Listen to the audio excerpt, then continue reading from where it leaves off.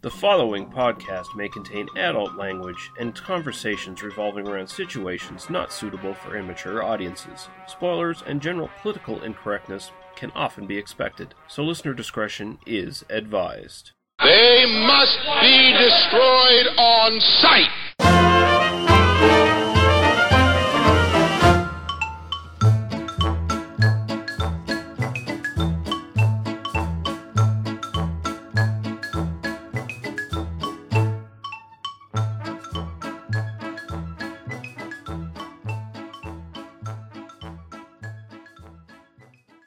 All right, we're back. They Must Be Destroyed on Sight, episode 83. I'm your host, Lee Russell. I'm joined with my co-host, Daniel Harper. How are you doing, sir? I'm completely out of practice in podcasting, but I've got Sierra Nevada Celebration on deck, so we'll see how it goes. Excellent, excellent. We actually have a great deal of house cleaning to get through in this episode, surprising enough. I think we probably have more feedback than we have had in any other episode before now, so should be fun. First off, we have James Murphy from the Pex Lives podcast. He says, I had never seen Back to School with Rodney Dangerfield before, so I fired it up and had a ball. It's a film that's obviously been cut to ribbons in the editing room, and one that started with a demand from the star to not only play a loser, but in fact play the greatest man who ever lived, capable of doing absolutely anything. It's very charming to see Rodney live out his ambitions on screen, and it is a decent piece of 80s cheese. There's a story told on the Simpsons DVD commentary for the episode with Rodney as Mr. Burns' son. A couple of the writers had been called in to pitch new movie ideas for him post Caddyshack after Back to School. They worked hard for a week to get as many concepts as possible, then went off to the meeting. They met Rodney, who apparently was very nice. The meeting starts, and his agent says, first off, no fish out of water stories. And I think they just had to politely excuse themselves. He also says, I watched my favorite year with Peter O'Toole for the first time, a great feel-good film that I know I'll rewatch again and again. It's got that breezy tone that makes it feel like it's been part of my life since I was a kid. I'm also halfway through Crimson Peak, a movie that I'm only doing in 2 sittings because I had to make dinner. I love Del Toro in his big-budget haunted house mode. It's like that super underrated Benicio Del Toro version of The Wolfman. Interesting. First with Back to School. I don't know. Should we consider that something to look at for our sex comedy series, or should that be just something to look at outside of the sex comedy? Because I would be happy to talk about it either way, personally. Because I think we could expand the sex comedy series to 80s comedy series, basically, and kind of... Yeah, because we've kind of... A couple of the additions to the sex comedy series, we've kind of maybe skirted the lines quite a bit, but right.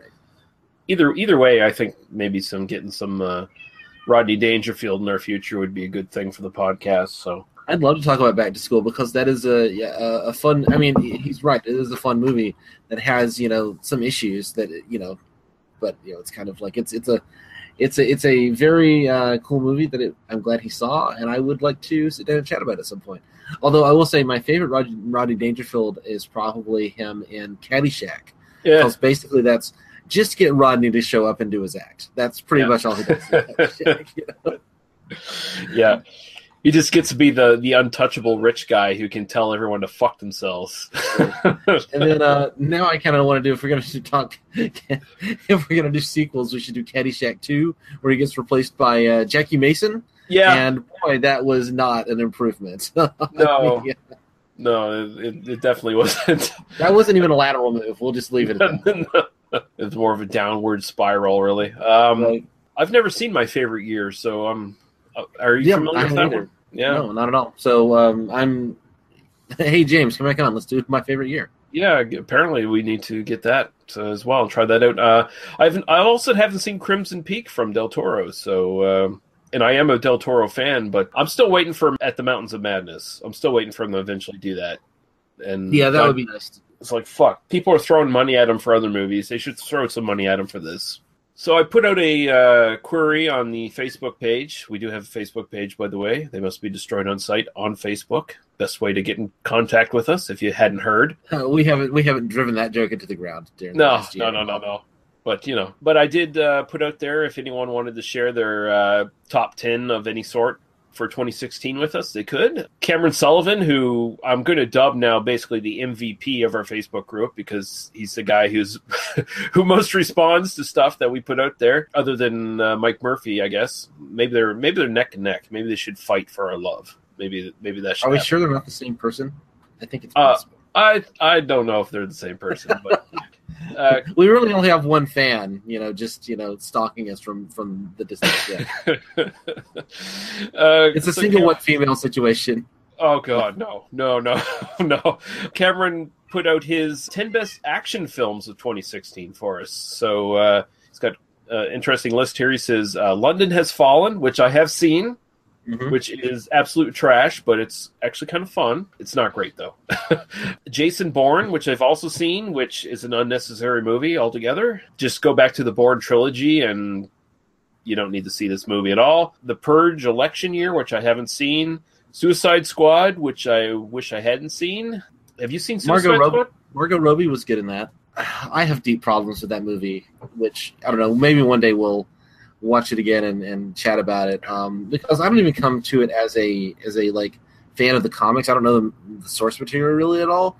I just saw the film and went, wow, this is hugely problematic in a lot of ways, and in the ways that it's not, it's just kind of dumb. I thought there was some fun stuff in it. I did really like some of the characters, but it's just kind of paint by numbers to some degree. I didn't dislike it as much as you did, but it's just kind of, why are we doing this? Just kind of, it feels both like it's trying to be edgy, but in that like sanitized PG-13 kind of way. Yeah. And that's always difficult, particularly when you do it on the big screen, where you should be able to do the R. In a year that had Deadpool, you should be able to do the R-rated version of this. Yeah, really.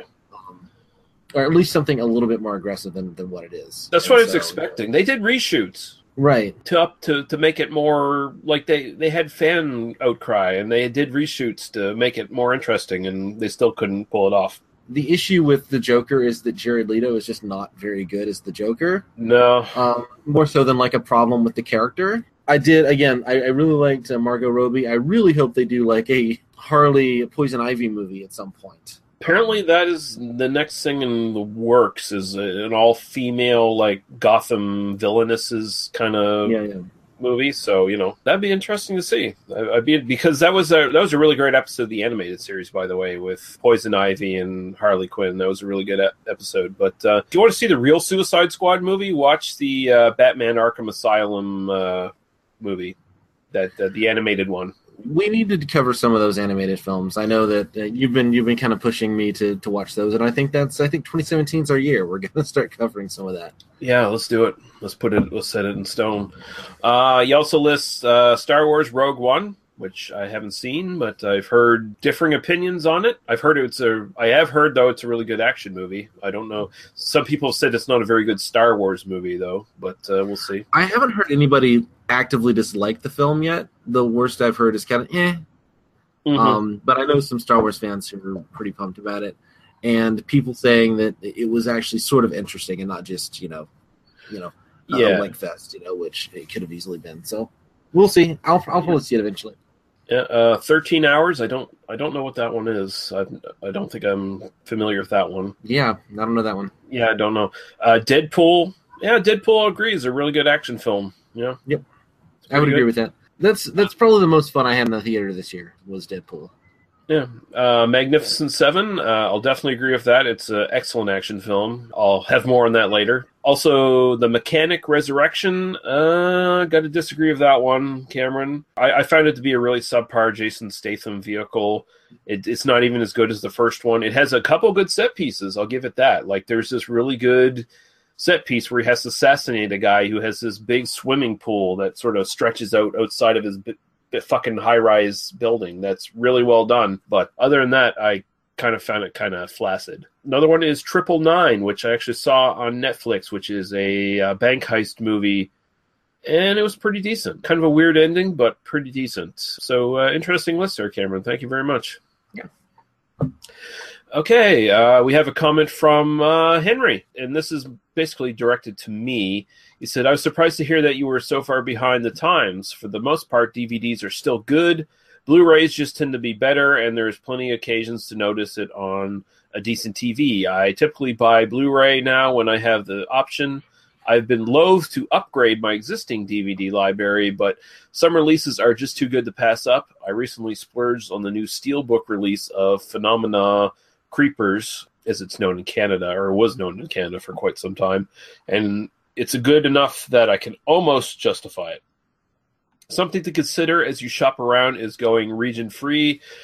I think Daniel did it, and now I'm in the process of tracking down a good one. I hate region coding and think it's other bullshit in a global economy. Totally agree. With some movies and a lot of classics, British sci-fi like Doctor Who or Blake 7, I'm done holding my breath indefinitely for stateside releases or paying triple for rare titles. Yeah, I'm still on the fence of whether I'm going to grab up a Blu-ray. I'm sure I'll probably do it at some point, just probably not in my immediate future, but I do have a couple of Blu-rays sitting here now in my collection that are dying to be tested out, so I think I'll eventually get one. I see there's a lot of decent name brand Blu-ray players now for like $99 or even lower, so... I use my PS3 to watch Blu-rays. I mostly buy DVDs. I really don't bother with the Blu-ray format because I'm not really a film fan. You know? Yeah, you just hate movies. Yeah, I just hate movies. You know, no, I just it doesn't seem to make enough of a difference for me to justify the usually like $10 more or something price for the Blu-ray. Yeah, as far as the region-free stuff goes, I'm 100% on board with that. I did buy a region-free DVD player this year. I didn't buy a Blu-ray player, but I did buy a region-free DVD player, specifically for some of those Doctor Who releases, which are no longer available in the U.S. Yeah. It's definitely going to be something that it's definitely opened my purchasing options for the future. So. Nice. Okay, and we have a comment from Mike Murphy. It was in relation to the episode Paul and I did for Halloween 3 and Night of the Creeps. He says, good episode, guys. I do agree with people jumping on the H3 bandwagon. It's infectious in the horror podcasting community. One nerd says it's the best thing ever, and the rest jump on. That's how the horror casts seem to work. Some of them do. I mean, like I follow a lot of horror podcasts. I'm not going to sit here and say a lot of them are just jumping on the bandwagon, so to speak, because... a lot of the ones I listen to, I really do respect the opinions of the people who are on them, and I think they've come to their conclusions in an earnest sort of way. But it does seem to be like some kind of a general kind of fan tidal wave for Halloween 3 in certain respects. I have no problem, people like going back and looking at movies and giving them a second look, but I do think there has been a lot of hyperbole thrown around for Halloween 3 as far as how fucking great it is. But that's just my personal opinion. I think it's a good movie. It's definitely not as bad as it was initially made out to be when it was first released. To call it like, this unearthed gem from the 80s that everyone should see, I totally disagree with that. But yeah, that's just where I sit at it. But there you go. Have you ever seen... I haven't seen Halloween 3. I've only seen the first two. And I meant to come on for that and then just completely got busy and just didn't happen. So mostly I had the time to record, but I didn't see any of the movies. So yeah. I thought about showing up and just being like, I didn't watch anything, but I'll hang out and make fun of you guys. So, Well, we should make that an episode at some point where you just don't watch the movies and make fun of us. And I should fast forward through them.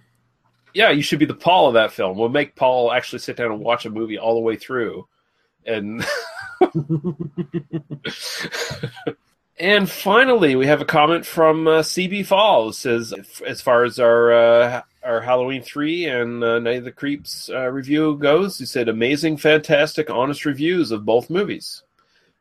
Exclamation, exclamation, exclamation, and then question mark. So, I don't know. The question mark is, why isn't Daniel here? That was the question mark. Oh, okay. I thought he was taking back... I was almost worried he was unsure of his comments because he says amazingly fantastic, and then he almost takes it back, and I was a little disheartened there for a minute. No, I think the question mark is he had 3 exclamation points in the question mark. I think he's trying to take away half of one of those exclamations, so like 2.5 exclamation points was really where he was trying to go with that. Okay, so that's how punctuation works now. Oh, that's good. Yeah, I don't know. I'm making shit up. Whatever makes us look better is the way. Whatever makes you guys look better, because I wasn't on that episode, so it's fine. Yeah, no. Yeah.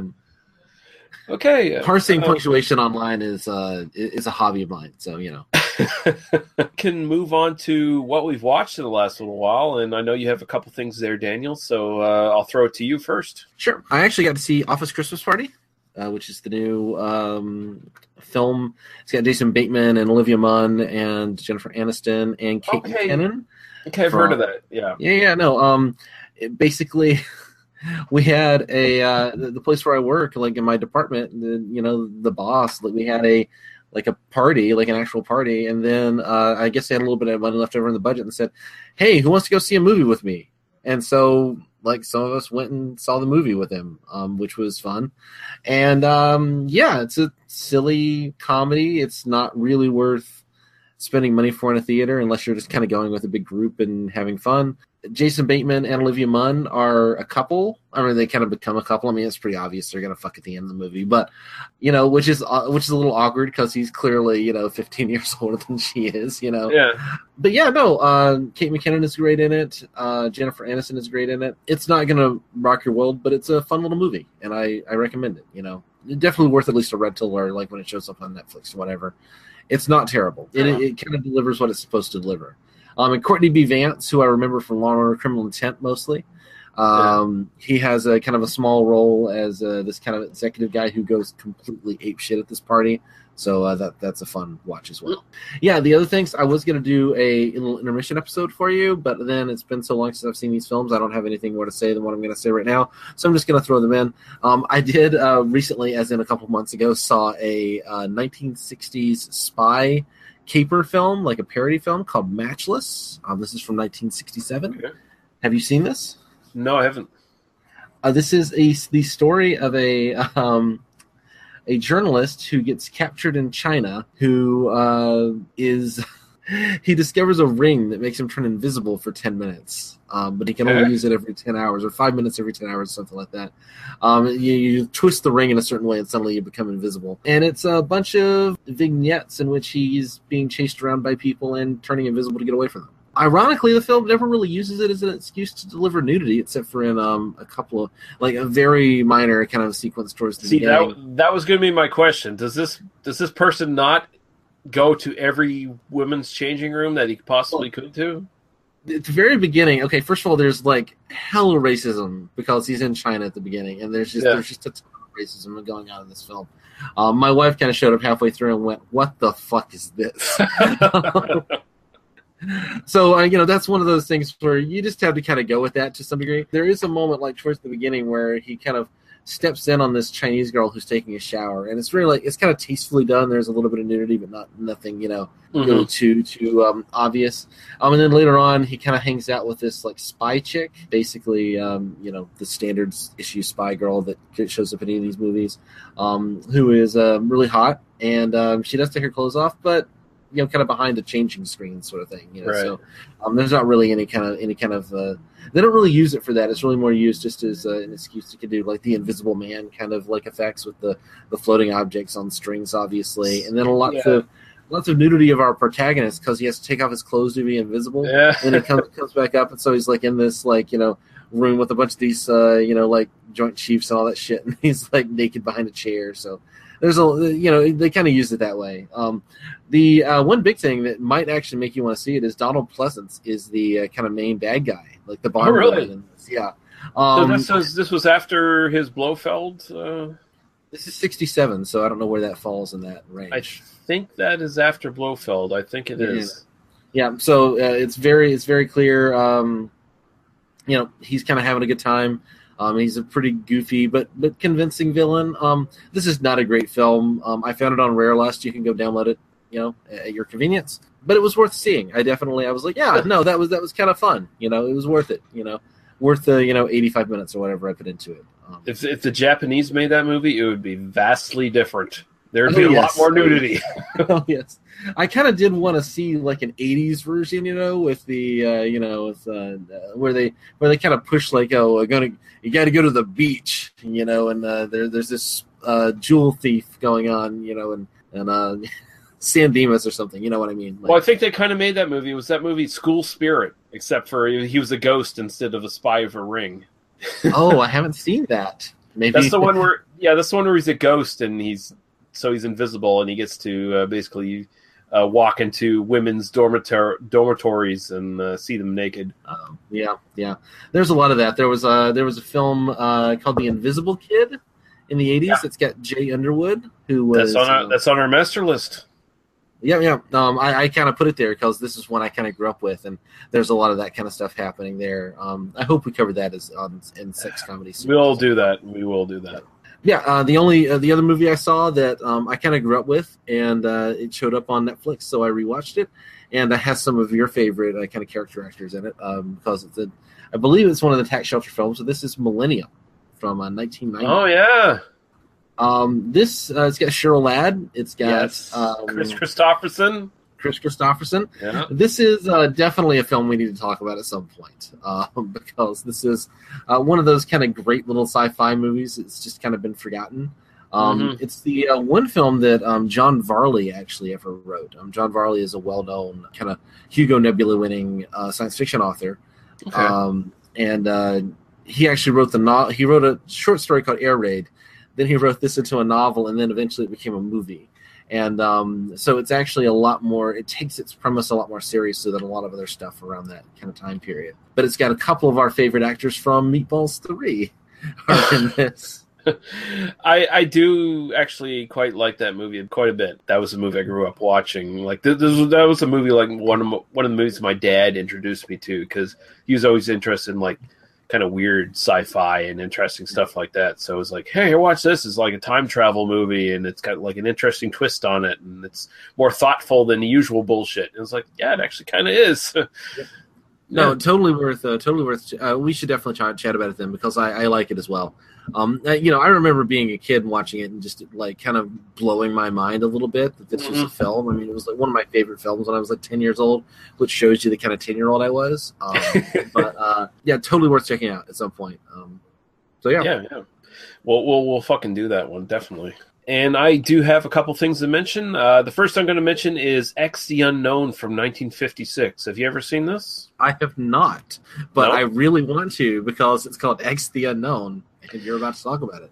This is a Hammer film from 1956. This is kind of the transition film for them between just doing kind of standard stuff to going deep into sci-fi and horror. This predates The Blob, and it is basically a movie about a radioactive blob that creeps up from under the earth and starts killing people. It is really well done. It's kind of I think it's a precursor to the Hammer Quatermass films, if I'm not mistaken. I think the first Quatermass is 59, so yeah. Yeah, but it is really well done. It's very much in the same vein as the Quatermass films. Very much, again, you can kind of see the precursor to the early Doctor Who in this as well. Very much kind of the same idea. There's a lot of sciencey, scientific stuff in it, but it's never boring or dull. It moves at a very quick pace. Really good special effects for its time. The fact that it's in black and white helps it quite a bit. It's very minimal in that sort of respect as well, but it works very well. And it definitely has some really good moments of horror. I mean, there's a young boy dies in this film. I mean, it does kind of push some boundaries for 1956 that you usually wouldn't see. And it's intelligent and well done. And there's no camp, there's no goofiness or anything like that. It's probably one of the best examples of sci-fi horror films of that decade. So very much worth watching. And it's on YouTube for free, so you can see it. And I think you'll actually get a lot of this, Daniel. This is one we either should cover for this podcast, or you might want to consider covering for Oi Spaceman at some point, as sort of a proto Doctor Who kind of story. No, I'm totally down. I mean, yeah, that sounds really interesting. Please, let's put that on the list and cover that this year, next year. Sweet. I don't know when is this coming out. I assume this is coming out at the end of 2016. Yeah, this is going to for people. This is going to be the basically the week of Christmas kind of podcast for us, I guess. So Merry Christmas, everyone! By the way, Happy Merry Holidays. Christmas. We've got a dragon movie on. Yeah, yeah. Let's talk about Quetzalcoatl. Nothing is more festive than Quetzalcoatl fucking Quetzalcoatl, yeah. chopping people's heads off. But there you go. X the Unknown. It's great. And actually, I just kind of jumped in that because it's like I was doing Q the Winged Serpent, and then like that came up in a search query when I was doing that. It was like X the Unknown, Q the Winged Serpent. Hey, there we go. I'll check this out. And hey, it was really great. We should do a series of letter movies. V for Vendetta. V for Vendetta. Jeez, what other ones are there? Yeah. Now all I can think about is those Sue Grafton series of novels, you know? A is for Alibi, you know. Yeah. The other one I'll mention is Magnificent Seven remake of this year. Actually, very much worth your time. I was kind of, hesitant because it's like, okay, what else can they do that's going to be any better than the original Magnificent Seven or the original film that it was based on, The Seven Samurai? But they actually pull off a really entertaining Western. It's kind of a throwback. It's definitely one that sort of digs deep into sort of classic Western cliches to a certain degree. And it's got the actors to pull off the film and make it memorable. And I was pretty goddamn impressed with it. It doesn't shit on the previous movies at all. It doesn't improve on them, really. It changes things around. It's almost kind of a remake of both Magnificent Seven and Hang 'em High to a certain degree. I won't spoil that for anybody, but it does sort of have that element to it. It also kind of steals from Django Unchained to a certain degree as well. Interesting. And Denzel Washington's character looks a lot like Fred Williamson from his cowboy movie, blaxploitation cowboy movie, Boss Nigger. He kind of looks like him. It's like, okay, that's Boss Nigger right there. What the fuck's going on? So I think Antoine Fuqua knew what he was doing when he made this movie. And this is one of his better movies in the last while. Like quite some time now since he's done a really good movie, and I think this is a really good one. I think it's going to be unfairly shit upon because it's a remake, but I think people should look into it because it's actually really entertaining. It's got Chris Pratt doing his Chris Pratt thing.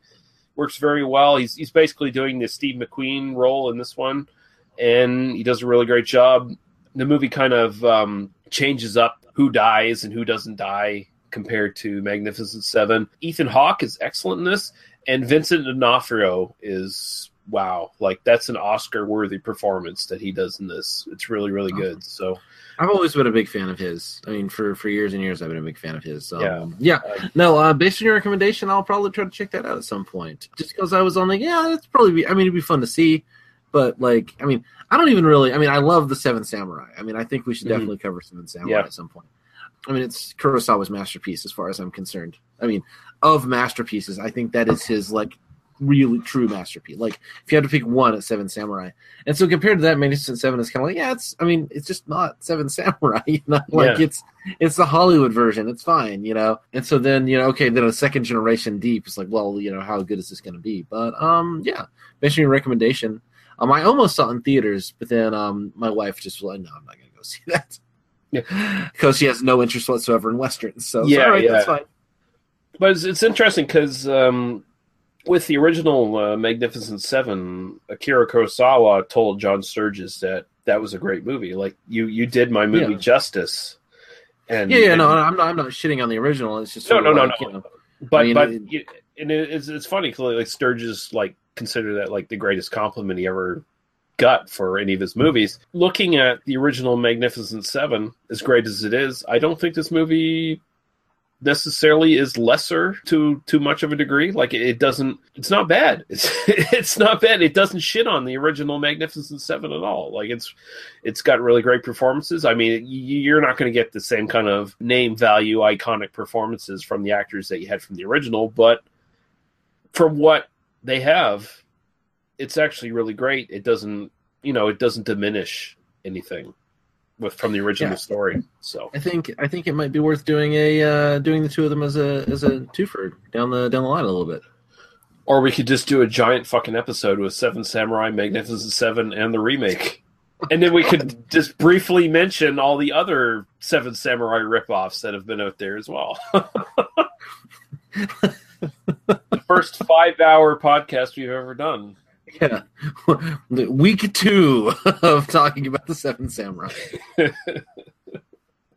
But yeah, definitely worth checking out, guys. Especially anyone who's been sort of hesitant, kind of wondering, maybe I will, maybe I won't. I would say do it. It's actually worth your time. But yeah, there we go. Badasses, Boobs, and Body Counts is a weekly podcast that discusses grindhouse and exploitation cinema. Your 3 hosts, Mike. It's a quick. Thank you. Come again. Not racist at all. Mark. If you bend over and you have what is essentially a pubic cottontail coming out of the crack of your ass, you need to do some goddamn grooming. And listener favorite, Iris. Not have sex with that horse.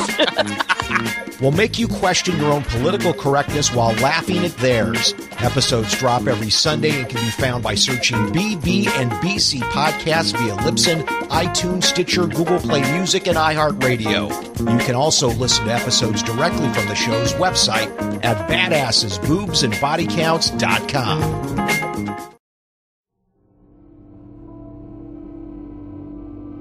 Looking for something different in your podcast library? Then why not check out the Podcast Under the Stairs? I'm the host Duncan McLeish, and joining me each week will be a special guest as we examine some classic, old school horror favourites, as well as some modern classics. That's not to say that we don't tackle some of the, let's say, more questionable entries into the horror genre.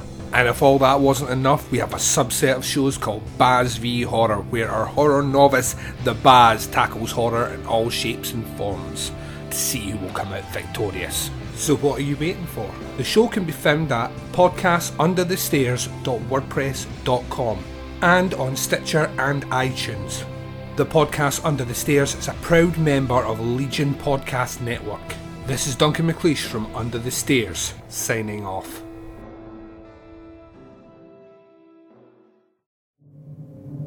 Clytus, I'm bored. What plaything can you offer me today? An obscure body in the SK system, Your Majesty. The inhabitants refer to it as the planet Earth. How peaceful it looks.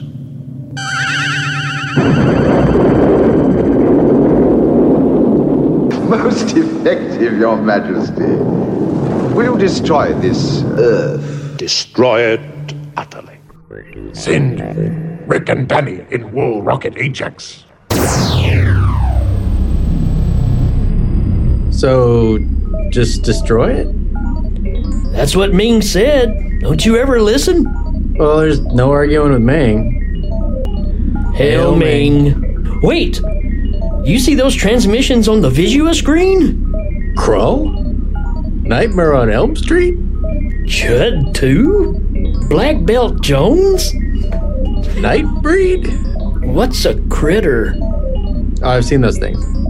Flash? I guess we could wait a while before the destruction. Yeah, and watch the movies. And talk about them. The Hail Ming Power Hour. Disobedience to Ming. For now. You can find us at Legion Podcasts. You can find us on Facebook. iTunes. We're on Twitter. We're on Instagram. At You know what? Just Google it for yourself. Just Google it, you bastages. Hail Ming. Breaking 2? Electric Boogaloo? Samurai Cop? Army of Darkness? Flashdance?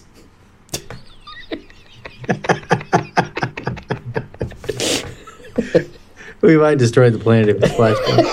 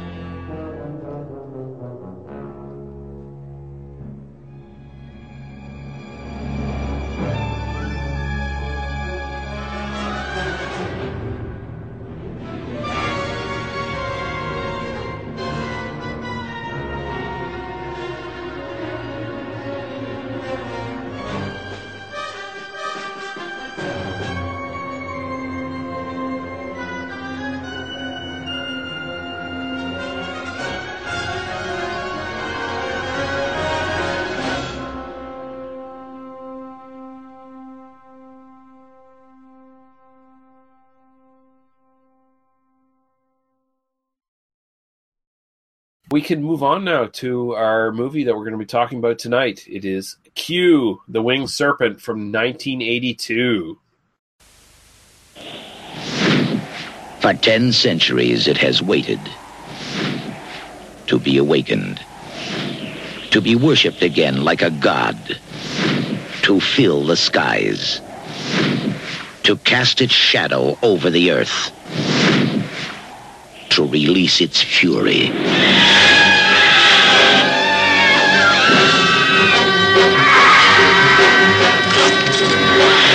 Today in New York City, the Winged Serpent rises. The Winged Serpent rules. The Winged Serpent. David Carradine. This thing has been prayed back into existence. Michael Moriarty.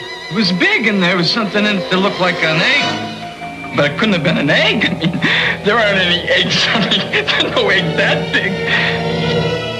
Richard Roundtree. What I want to know is, how the hell does this tie in with the murders and the mutilations? Candy Clark. What are you going to do if someone dies tomorrow, or the next day, or the next day? Well, I'm not going to think about it. You know, it won't be my fault. It'll be theirs if they don't give me what I want. Money. $1 million in cash, tax-free. They are searching. Looking good. Discovering. Believing. And preparing for the battle of 1,000 years. Load tracer ammunition. Want to see the trajectory? Get those guys into the basket. Okay, everybody hold their positions. Everybody stay right where you are, all right? Don't move.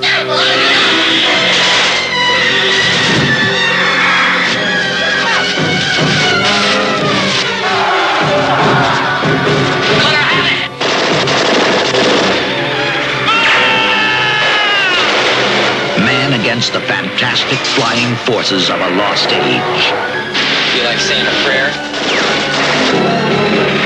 Man against the Winged Serpent.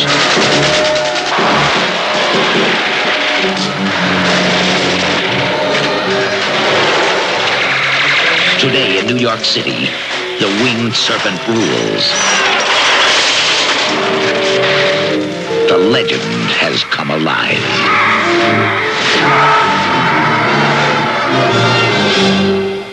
Written and directed by Larry Cohen, who you may know from doing some early blaxploitation stuff like Bone or Black Caesar. And then he moved on to do a lot of interesting horror stuff in the 70s and 80s. The It's Alive trilogy and The Stuff are the most notable stuff. After this film. And it is starring Michael Moriarty as Jimmy Quinn. Of course, you might know Michael Moriarty, American-Canadian actor from Bang the Drum Slowly, Pale Rider. Did a couple other movies with Larry Cohen, including The Stuff and It's Alive 3. We have Candy Clark, who we last saw in The Big Sleep on this podcast, as Joan. David Carradine as Shepard. Richard Roundtree, Shaft himself, as Powell. James Dixon as Lieutenant Murray, Peter Hook as Detective Clifford, Ron C. as Detective Hoberman, Larkin Ford as the Curator, Larry Pine as the Professor, Eddie Jones as the Watchman, and Shelley Desai as Kahi. And do you have a synopsis of any sort, Daniel? Or? I am just going to read the one from Wikipedia because it's pretty good. Excellent. Go ahead. All right. The Aztec god Quetzalcoatl, a winged dragon-like female lizard, decides to take up residence in the Art Deco spire of the Chrysler Building, taking frequent jaunts in the midday sun to devour various hapless New Yorkers. That sentence alone was enough to make me just want to read this. The resulting bloody mess confounds Detectives Shepard and Sergeant Powell, who are already occupied with a case involving a series of bizarre ritual murders linked to a secret Aztec cult. Meanwhile, Jimmy Quinn, a cheap, paranoid crook who wishes to be a jazz pianist, takes part in a botched diamond heist that leads him to the creature's lair atop the building. This causes Quinn's attempts to settle down and turn over a new leaf from crime to be in vain, as he decides to extort from the city an enormous amount of money in exchange for directions to the creature's nest, which houses a colossal egg. The details of the location fall into Shepard's hands, and he leads a paramilitary assault on the Chrysler Building. After the showdown, the creature, riddled with bullets, falls onto the streets of Manhattan. Finally, Shepard also apprehends and shoots the plumed serpent's crazed priest as he prepares to ritually murder Quinn to resurrect his god. In the final scene, the egg hatches as the screen fades to black. And I'm kind of assuming this is probably your first time watching this, Daniel? Yeah. I think our friend Jack Graham recommended it, and I was like, oh yeah, sure, no problem. Based on the title, I was expecting like a sword and sorcery, like high fantasy, like Q the Winged Serpent, like that's it, like Conan the Barbarian kind of clone sort of thing. Yeah. So turned it on and went, oh, that's what this movie. Oh, that's a really interesting choice. So yeah, my first time watching it. Yeah. So what is your initial thoughts on this one? I like this. For me, it's kind of taking this genre, which I like, which is this kind of police procedural kind of thing, kind of crime film, low rent hood kind of film, and then it's kind of a serial killer film where the serial killer is an Aztec god. That's sort of what the film is, I mean, you could have, instead of it be like the creature's lair, you could have it be like the serial killer's, place he goes to kill his victims, and the structure of the film doesn't really change at all. Yeah, it's a fun movie. It's pretty character based. I love all the actors in it. Really, everybody. I mean, Michael Moriarty. I mean, we can't. I'm sure we're going to talk a lot about Michael Moriarty here shortly. But Carradine and Roundtree are both really nice. Candy Clark. I really like Candy Clark in this. I think. Good. I mean, she was just weird in The Big Sleep. Like it wasn't. Yeah. It's not her fault that The Big Sleep is terrible. Yeah, The Big Sleep is at fault there. And we're talking about the 70s Big Sleep here for anyone who doesn't remember our episode on that. But like, if you remember her in like Man Who Fell to Earth, which I hope we cover at some point, she's really good. She's really great here. I'm kind of sorry we're doing it just because I like the movie. It's interesting. I think there's some kind of clever subtext kind of going on, which I'll kind of talk about, but. Overall, it was a lot of fun to watch. Like, it was really entertaining. And it's on YouTube, so you can just go and watch it. Yeah, this is a really fun throwback. I mean, Larry Cohen was working on I, the Jury, and he got fired from it. He had this idea in his head where he looked up at the Chrysler, according to him, he looked up at the Chrysler building, and he thought to himself, that would be a great place for a nest. That would be a great place for a big bird nest. And he sort of was determined, okay, if I'm going to be fired from I, the Jury, I'm going to make my own fucking movie. And he did that. Also starts with one letter, apparently. I, the Jury, Q the Serpent. Yeah, we're just going to start adding them to the list, More single letter movies. And I mean, he just did this fucking incredibly quick. The pre-production for this movie was 1 week. Mm-hmm. He didn't waste any time at all. He hired some actors that were in I, the Jury. Candy Clark was in I, the Jury, or I think she was. I'm kind of trying to remember. It was one female star in I, the Jury anyway that was also in this. But yeah, he was determined to kind of. I guess he kind of had a little bit of angst going on where he's like determined to beat I, the Jury, and so he brought a bunch of people on board. He brought Carradine on board without telling him what the script was. He just like. Show up, right? Because they were both buddies in the army, so they always wanted to make a film together. And he sent him a message. Carradine was at the Cannes Film Festival at the time, and he said, "Show up June 14th in New York with clothes for a New York detective." And that's all he told them. And then Carradine came on and read the script as he was going, basically. And most of this was shot on location in New York. I mean, a lot of the stuff you see inside of the Chrysler building is the actual inside of the Chrysler building. I mean, the only shot you see inside of the Chrysler building that isn't actually there is the shot of the egg, which was done in a different place. But other than that, most of it's all on location. A lot of it was done illegally without any sort of permission to do. And you can kind of see that when you're seeing stuff on the streets where people are directly walking by and looking at the cameras, filming the movie. So that's kind of fun. And I just love that this is a real fucking throwback to 1950s kind of monster movies. And it's done in a way that's just kind of charming. It's almost kind of have you ever seen The Giant Claw? No. Do you even know what that one is? Have you? No, I haven't seen that one, no. By the way, I think the jury has to go on our list. I was just looking at it to see if I could figure out who was in that. Candy Clark isn't in that, but Armand Assante is, and it's based on Mickey Spillane. So I think we also need to add that to our list, by the way. Okay, yeah, we'll put that on then. Yeah, someone from I the Jury has come over though in this movie though. I'm pretty sure, but you probably haven't seen the giant claw, but I'm pretty much guarantee you've probably seen the giant goofy bird that was the monster in the giant claw. That sounds about right. Yeah, but this is essentially an update on that classic movie to a certain degree, and it's the better version of that because the giant claw was just this classic legendary abortion. Yeah. I'm looking at the I Google image search the giant claw. So yes, I have seen it before. I mean, I kind of love. There's a kind of, I want to say Harryhausen-esque, but it doesn't even rise quite to the level of Harryhausen. It's got kind of a B grade Harryhausen. I would argue that. I think some of the stuff really does echo Harryhausen really well, and stuff is really cheap, but it's clearly, I mean, the movie looks great. So I will say at first I thought they were trying to imply that the winged serpent was invisible, because they had so many shots of people kind of just looking up, and then heads would get lopped off, but then you never really saw the thing. And it's how is it able to fly in the middle of the city? And they even have a line of dialogue that lampshades that. Well, the bird, it flies in the direction of where people are looking into the sun, so they can't see the thing. And I'm yeah, that's how that works, clearly.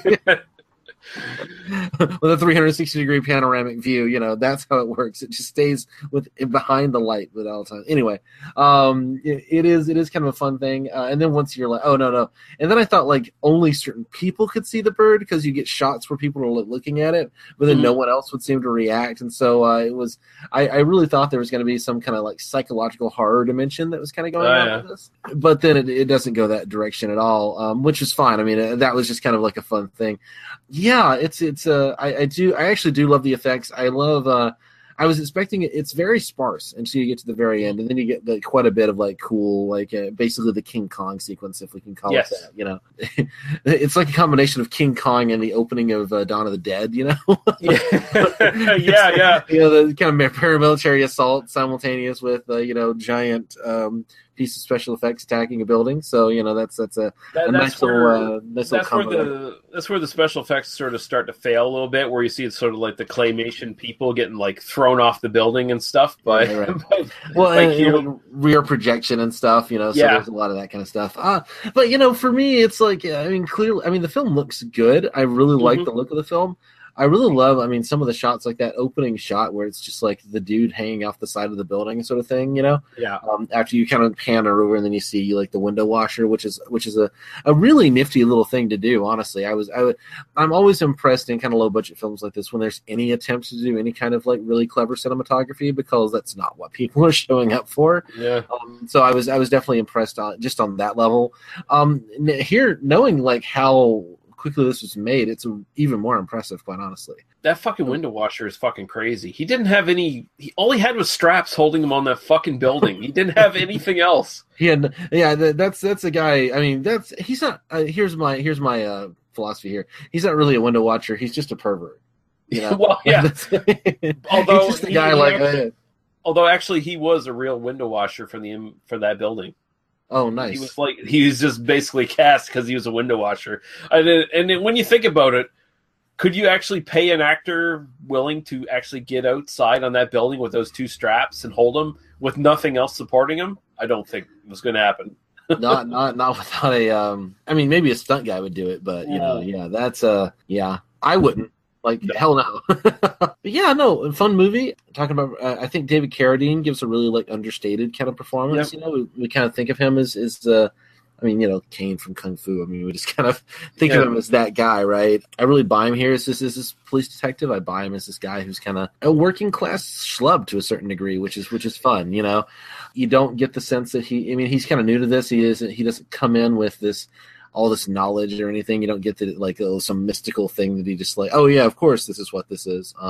He's just he basically just goes to the library and it's I'm going to borrow these books for a while.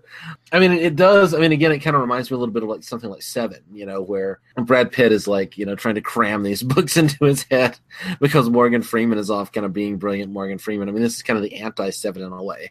Because it really is just like, okay, we're going to get the exposition, the plot dump, and then just kind of move on with the investigation. But, yeah.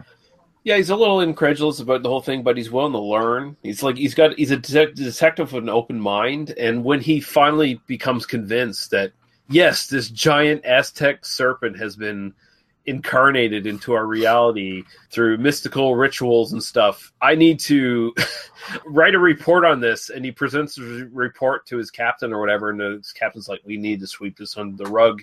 He's like really pissed off about it. Like, he's really beside himself. Holy fuck, you're really going to sweep this under the rug? And it's like, yeah, we're going to sweep this under the rug because, goddamn, we're going to tell everyone there's a giant serpent in town eating people. Although, kind of defeats the purpose at the end where they finally kill the thing and the thing just drops into the streets. And it's like, well, everyone's going to know then. But well, there was a giant serpent, but thankfully we killed it. So everything's fine. Well, that's all taken care of then. I really do love the special effects here. Like Randall William Cook, who's still alive today, actually got Oscars for Lord of the Rings. He did the Lord of the Rings films, so he's still around. And David Allen, who unfortunately died in the 90s, but I honestly think these really hold up to sort of Harryhausen standards. I think the only I wasn't trying to diminish the no. I know. I'm just saying, like, I think one of the things to mention here is that we're really at the end of sort of stop motion effects at this point. Like, we're really at the transition point. Like, it's the same thing where we're talking about sort of practical effects with like Terminator 2 and RoboCop 2 when we were talking about that. We're sort of at that same period here with these films. And I mean, you look at Harryhausen's stuff for Clash of the Titans, which was around the same time within the couple years span. You kind of see where the sort of the colorization and film quality kind of hurts some of these effects to a certain degree. Yeah. And I mean, this is a film I would not want to see on Blu-ray because I'm kind of really afraid of how bad it might look. I think they still look great, and I think the film does a really good job of selling you on the idea. So when you do get to the point where you actually see the special effects, you buy into them anyway. I mean, for me personally, I did. Yeah. No, I'm in no way. I mean, when I say not quite to Harryhausen, I'm thinking like the really great Harryhausen stuff. From the 50s. Those old Technicolor films where it doesn't quite have the like personality that Harryhausen seemed to be able to throw into this stuff. I think technically it looks great, and there is that kind of throwback quality. And you're right, it is at the very end of that era. Because even a couple years later, they do everything with animatronics. I mean, can you imagine this with like an animatronic dragon? So I keep calling it a dragon, but whatever. It's basically a fucking dragon, right? Yeah. I mean, imagine this film with like animatronics. Imagine like post Jurassic Park. Yeah. The thing that I really appreciate about this film is just the structure of it. It's just the idea that we're literally just doing like a cop drama with this like crazy premise in the middle, and it kind of made me think of The Golden Child. The Eddie Murphy film. Yeah. It's got a little bit of that, but without the comedy, where it takes its, like, once you accept the premise, the film takes it completely seriously. There's never a moment where they're, like, winking at the camera with this. And that was sort of a Larry Cohen kind of thing, too. He's pretty well known for kind of, like, injecting police procedurals into, like, sort of horror movies and bizarre movies. Like, he wrote Maniac Cop. And we should cover that at some point. That's the one we never covered. No, never did it. This is really well done. I think it's kind of overlooked, I guess. And I really love it. It's one, I watched it 3 times this week. I watched it once for the podcast and just watched it again and again just for the fuck of it because I like it so much. Yeah, if there's one thing, the version that I watched on YouTube, this is really one where I think the sound mix of the version I saw on YouTube was just really bad. So I had a hard time following some of the dialogue, and I didn't have subtitles, obviously. So that's one thing that kind of detracts from my experience of the film a little bit, is that I wasn't quite 100% sure exactly what's going on during some of the sequences, just because the dialogue was a little muddled. I would like to, I guess we'll get to this. If there's a decent DVD release, this might be one I'd buy and like really revisit, because I did quite enjoy the film. I mean, it's one of the most fun things I've watched in a while, quite honestly. just on the pure cinema spectacle of it. It's almost got the 70s gritty crime drama. It's almost got like a Friends of Eddie Coyle quality to it. Yeah, really, yeah. With Michael Moriarty's character, which I think we might want to get to that here pretty soon. You know? Yeah, let's talk about him, because Michael Moriarty is kind of an interesting guy. When you look at his early roles, he's kind of like on track to be like the other James Woods almost to a certain degree. Like he's got sort of that same quality to him. He's a guy whose career has kind of been stymied a bit by alcoholism. A bit, yeah. No, he was apparently a really. I know him mostly just to say. I know him mostly Law and Order, right? 4 seasons of Law and Order, right? Yeah. Where he's such a. And I really hadn't seen him in anything else. I mean, I might have seen him here and there and stuff, but I know him from that, and he's such this like moral, like a kind of authority figure. He's such a like quiet but steel-backed man in that series, and for all the issues with Law and Order, which I could get into, but he's such a quiet, kind of dignified person there, and then seeing him as this kind of whining street guy, was this really interesting experience for me, just on that level, and kind of realizing how good he is. But it's kind of very well known, particularly within the Law and Order kind of fan community, that basically Michael Moriarty was a terrifying drunk for like a decade, and that a lot of why his career just kind of like petered out was just that, Yeah, but which is unfortunate because he's great. He's amazing in this. He is. This performance is fucking spectacular. It's just this really incredibly eccentric method performance. I mean, he is a jazz musician himself, and it almost feels like this character is jazz music to a certain degree, because he's just so erratic and paranoid and weird and jumps from here to there. And it's kind of interesting. Like, he's supposed to be the character you kind of should have empathy for, but he's kind of he's a fucking scumbag. Like, he's a real scumbag. He's a piece of shit, basically. Yeah. I mean, he's kind of emotionally abusive to his girlfriend. Yeah. Or I think it's his girlfriend, right? He's kind of that guy. He's also just this. He ends up basically building this scheme so he's gonna like take all the money that he can get off of this creature. Well, he's mentally unwell. Like he has some sort of problem. Like, well, you're kind of originally, I think we're supposed to kind of feel sorry for him, and it kind of. I mean, there's a character drama. I mean, you could imagine again a Friends of Eddie Coyle kind of movie just about this character. You could basically follow this guy around as without the crazy monster movie. Yeah, that's exactly. I was thinking there's this crime drama here somewhere without the monster flying around biting people's heads off. Well, there's the character drama, which is this guy. I mean, you can almost see him as like a Fingers character, right? You can almost see him as kind of that kind of guy. And then there's the kind of standard issue kind of cop movie, Richard Roundtree and Carradine, who I can only imagine. Like, I want to see like 60 movies with these two guys as just cop movies with them like chasing down tough guys, which would be so much fun. So there's that movie, and then the Winged Serpent thing, which just comes out of like sword and sorcery high fantasy. So it is this like really interesting mix of all three, and yet it kind of works. So it's kind of amazing that they literally this was just thrown together really quickly, because it. Finding ways of like matching all this tone together, you can imagine this going really, really terribly. But there's a weird amalgam that's kind of happening here. There's this real alchemy is the word I'm looking for, where the film just works, regardless when it shouldn't. Everybody fucking throws into this. Like, they take it serious. They throw into it. They're kind of determined to make like a 50s throwback film that was serious without the goofiness. Like, you look back at a lot of these 50s monster movies and stuff, like, generally most of the characters play it straight anyway. Right. But there's always something fucking goofy. I mean, you go back to The Giant Claw. that movie, everyone in the fucking film plays it straight, but The Giant Claw is just so fucking incredibly goofy. Like, it looks like a Warner Brothers cartoon that it ruins the entire movie, and you can't do it. But here, fucking Q looks menacing enough, believable enough, and the way Cohen shoots it and just sort of doles out Q in small doses until you finally see the entire Winged Serpent. It just works really well. He builds it up, and it pays off at the end. and it's really well done. And I just love that he manages to mesh these two films together, these two genres, the police procedural and monster movie, and they work really well together. So yeah, no, it's I mean, it's almost like it goes. This is definitely underseen. I'd never heard of it, you know, and really, this is worth your time. And I mean, a movie called Q the Winged Serpent does not sound like. I mean, that kind of sounds awful, right? You know, like it sounds like this, like kind of like if it's fun because it's like it's kind of cheesy and dumb.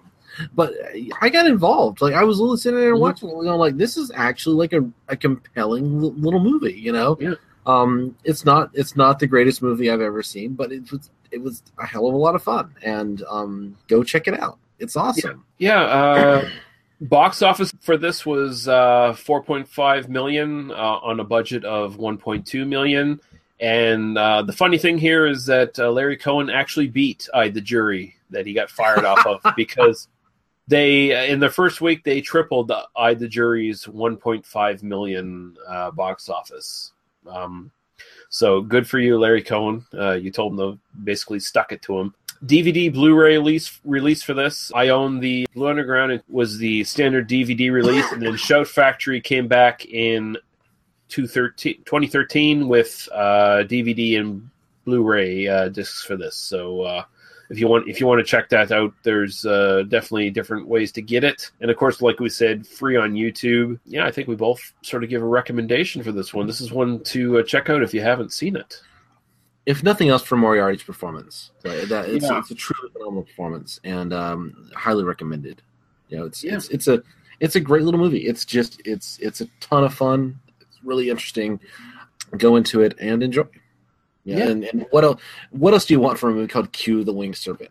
Really, you know, like this is not like Oscar baiting. This is not going to change your life. I mean, the one thing you could kind of like say is like it's kind of about this like buried, you know, America built on this kind of like Native American burial ground kind of concept. Mm-hmm. So like the city is basically like the serpent is kind of rising to like eat us because we're, you know, we've done horrible things to the indigenous people and all that sort of thing. But the movie doesn't really do anything with that. It's just kind of buried with it. I mean, it's almost like built into the basic premise of the film is that sort of thing, you know? Yeah. And I will say, people, if you watch this, you're going to laugh too, because there's some really good jokes in this too. Like, there's a sort of offhand joke about the best food in New York. Why wouldn't this god come here and start eating people? Because we're known for our great food. We're known for our great food. Should eat people's heads. There we go. Although it is kind of like, I feel like, you know, what does the serpent eat? Because you kind of see it like chomp on people and then heads roll around. But I always kind of thought, is it trying to like bite the heads off? And like, is it really feeding, or is it just like killing people?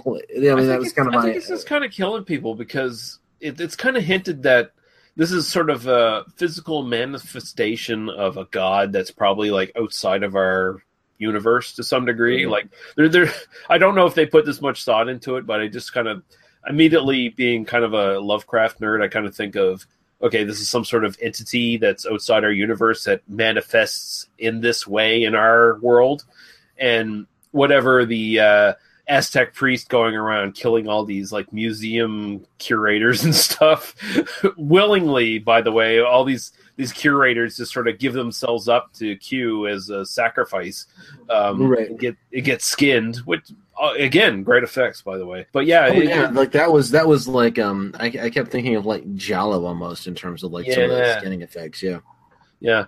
But I just kind of felt like it was kind of hinted that this creature was a sort of a physical manifestation of that god, and that god still goes on in whatever plane of existence it actually exists in, you know.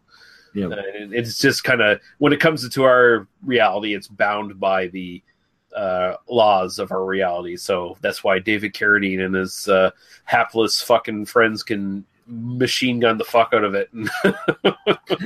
I mean, there is that. I was thinking about Doctor Who, because there's an episode called Kill the Moon from 2 years ago, and where the moon is a giant dragon egg. Sorry, spoilers for Doctor Who there. And it's the stupidest premise ever, and there are justifications for that, but basically, where the whole thing is like this whole argument, like it's supposed to be this like trolley problem of like, well, if we don't destroy the thing, then it's gonna kill us all. But like then it's like this unique form of life, and none of that happens in this film. This is just like, oh, there's an egg, kill it. Like, yeah, I mean, when David Carradine is literally just machine gunning the egg, like, oh yeah, well, sure, it's this magical creature, just kill it, it's done. There's no debate about it. So that was definitely kind of a fun moment because I'm like, oh yes, this is how people, whether they should or not is a question, but like this is how people would actually behave. Oh fuck it, it's dead. I do have to question though, why would anybody set themselves out on a platform outside of the Chrysler Building to shoot at this thing? Why would they not all be in the Chrysler Building shooting out of windows where they were least likely to be snatched up by the fucking winged serpent and then drop to their fucking deaths?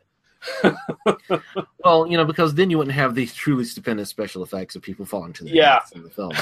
Where they all look like Gumby being thrown into a building somewhere. But yeah, enough of that. Daniel, where can people find you on the interwebs? I do a podcast occasionally called Oi Spaceman, a True Love Story, and it has various other threads. We do a Red Dwarf thread. We're doing, lots of stuff that's going on. You can find that at oispaceman.libsyn.com. That's oispaceman.libsyn.com, or on Twitter at Daniel E. Harper. So check me out. Awesome. And, of course, you can find us at tmbdos.podbean.com, where you can find our YouTube, iTunes, and Facebook links. And go to our Facebook group. Join up. Give us questions, comments, suggestions, all that good stuff. If you go to iTunes, give us a 5-star rating and a review. I'm going to change around the different region codes and see if we get any more reviews. We have one from Mike Murphy. You could be number 2 if you and just let us know. By the way, if you actually do leave us a review and you're outside of Canada, just let me know so I can change the region coding on that and see your actual review. And thank you live on the air. So yeah, we will read our reviews live on the air. We will do anything. If you correspond to us, we will respond. That's just they must be destroyed on site. I promise. Yeah, send money to our Patreon. Join Audible.com with our code. And if you like this episode, the ones behind the paywall are even better. That's right. They're totally awesome. Yeah, they're the same episodes. They're just twice as long and twice as drunk. But until then, Daniel, thank you for joining me, and we'll be back with our best of, and we'll round out the year that way. But until then, goodbye, people. Goodbye. Thanks a lot.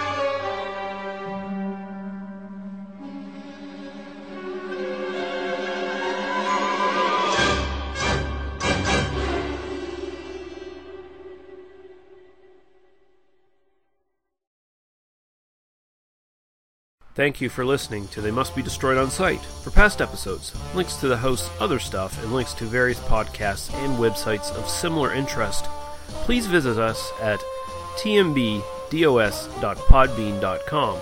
There you can also find our iTunes, YouTube, and Facebook links. Please join our Facebook group, as this is the best way to get in contact with us and to keep up to date with what's coming up on the podcast. We also can be found as part of the Oi Spaceman family of podcasts at oispaceman.com, where you can find various sci-fi themed podcasts about Doctor Who, Red Dwarf, Firefly, and classic sci-fi novels. If you decide to subscribe to us through iTunes, please take a moment to leave us a star rating and a review. Thank you. Drive through.